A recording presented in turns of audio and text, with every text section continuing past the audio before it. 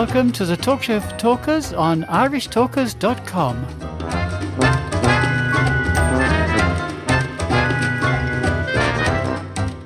Welcome back, Toastmasters, would-be Toastmasters, listeners and friends, to part 3 of this week's Talk Show for Talkers. Can I remind you of our email address? It's info@irishtalkers.com. Our website, of course, is irishtalkers.com, and you can find us on Facebook as the Talk Show for Talkers. It's now my pleasure to hand you over to Paul Imani, and the subject of Paul's discourse today is audience size at club meetings. What's the ideal size? Over to you, Paul. Every Toastmaster I've ever met is interested in this topic. They've said to themselves, right from the beginning of joining Toastmasters, how many people are going to be at the meeting tonight? Some people have said, I hope there won't be any more than 10 or 12 people. Talking to big groups doesn't really appeal to me. There'll be others who say, I hope there are going to be 30 or 40 people at the meeting tonight. I want to be heard and I want to have practice in front of a lot of people. So the question, what is the ideal club size, can't be answered. In any room that I've been at Toastmasters, there have been people there and I don't know. I've never known how many people they wish were in the room. Could well be that some of them are saying, this is a disappointing meeting size. And others are saying, thank goodness, this is perfect. I don't like talking to a lot of people.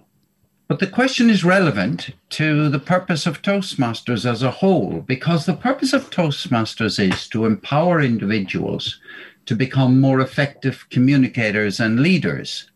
Isn't it true that the usual concentration is on the word communicators and leaders?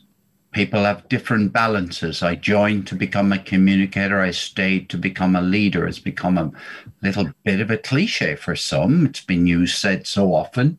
Today, I'd like to focus on the word individuals, because the purpose of Toastmasters is not to set up successful clubs. It's to empower individuals, and setting up successful clubs with the ideal number of people in them is a way of empowering individuals. The key thing is to focus and remember, in my opinion, that it's the individual. Now, some people come to Toastmasters because in their normal day-to-day life, they find that they could be better at talking in a small group, when they're out socially, when they're even with a 4-ball playing golf. Find it sometimes, I could be better at talking to my golf partners.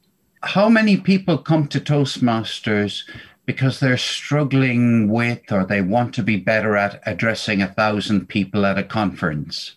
The answer is some. Toastmasters does attract people who are used to speaking to small groups, but give them a large group and they find that much tougher. Size matters. It matters in all sorts of ways, because a club might be concerned if it loses a few members. There could well be a number of people in the club who are saying, thank goodness we've lost some members. There were too many people at the meeting, and I found it very hard to get an opportunity to practice my communication skills. And I also got very little chance to practice my leadership skills. I didn't get to be Toastmaster of the day more than twice a year. There were so many people there. I didn't get to be Table Topics Master for 3 months. And these are leadership roles where you take charge of the room and you determine the pace of the meeting. You determine where the attention at the meeting is focused. So they're real leadership opportunities. Many, many people come to Toastmasters because their job requires them to make a presentation. Most presentations at work are done perhaps to 10, 12, 15 people. Of course, there are some who address the company's annual conference. That could be, 500 in a room, or it could be 10,000 today through the internet. So there isn't such a thing as an ideal size, except the Toastmasters way requires there to be a minimum number. You see, the way in which people are greeted at a meeting is really important. So a good meeting does have a good meter and greeter there. So that's one person. A good meeting has somebody who will time the speeches on behalf of the speaker. So the speaker has practice at being able to complete what they want to communicate within a specific amount of time. So you need a timer. There are two people. You can't have an ideal club meeting without both of those. You can't have an ideal club meeting unless you have somebody watching how fluent you are, how the words flow and don't get interrupted by distracting things that we call ums and ahs. You need to have somebody watching that. Otherwise, the meeting is weak. There are some meetings at which people make very little effort to use interesting language which will grab somebody's attention, and their command of grammar or even pronunciation is less than they'd like it to be. But who's watching? So a grammarian is also a person you'd want to have in an ideal meeting. There are several people you'd want to have. You certainly would want to have an evaluator. You can't have a Toastmasters meeting without an evaluator. So you can see that there is a minimum number of people that are required to give you an ideal sized audience. One of the best tips I'll offer you is that during a Toastmasters year, leaders in the club should arrange for there to be different sizes of audience during the year so that there's something for everyone. And you have low-sized audiences, you have medium, and you have large. You get large-sized audiences when you do inter-club activities. You get 2 or 3 clubs to combine together and hold a meeting. Sometimes these are held in order to attract people who have never been in Toastmasters before.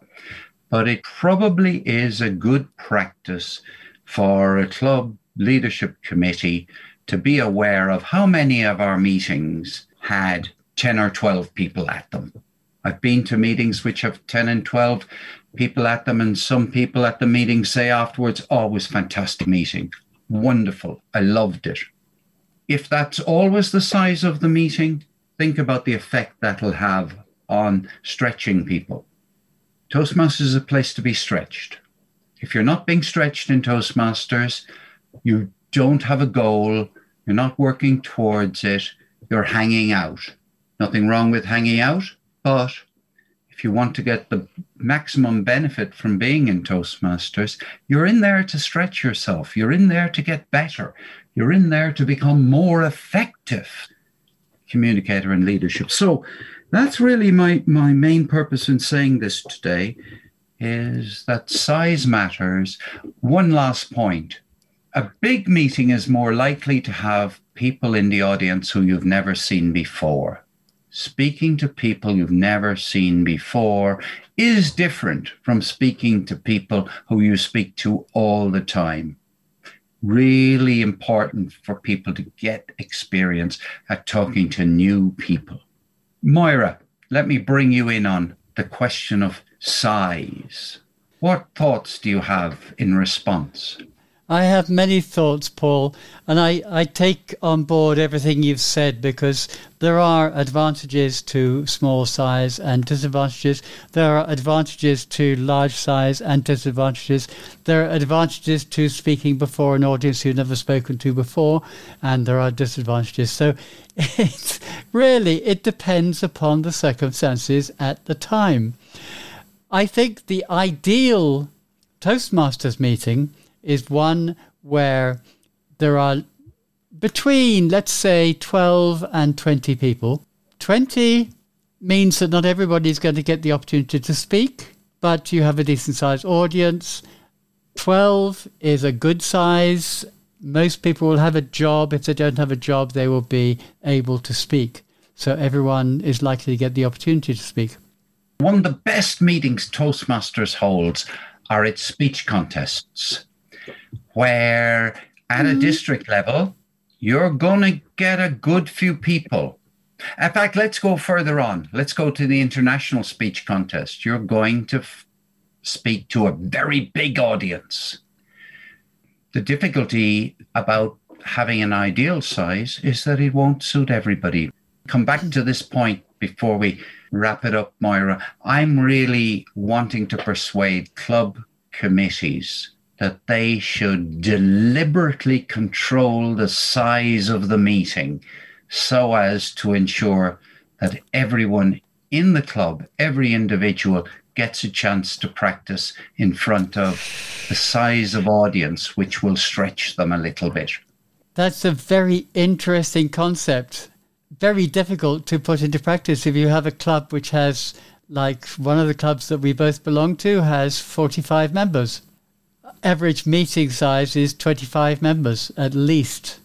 You can't. Well, they need to discourage some of the members from coming to the next meeting so that they can have 14 people at the meeting. So they say, please don't come to the next meeting, or else we'll hold an extra meeting next week so that half of you can go to it and the other half can come the following week. So everyone with names A to L, don't come next week. Well, now, Paul, I'm going to invite you to listen to our next section, section 4, which will be on tomorrow, because I'm going to be talking about the Toastmasters promise and how it affects us in our day-to-day Toastmasters meetings. And, of course, one of those promises does relate to attendance of meetings. So we'll look forward to seeing you there. As tomorrow at the same time on the same channel. Bye for now.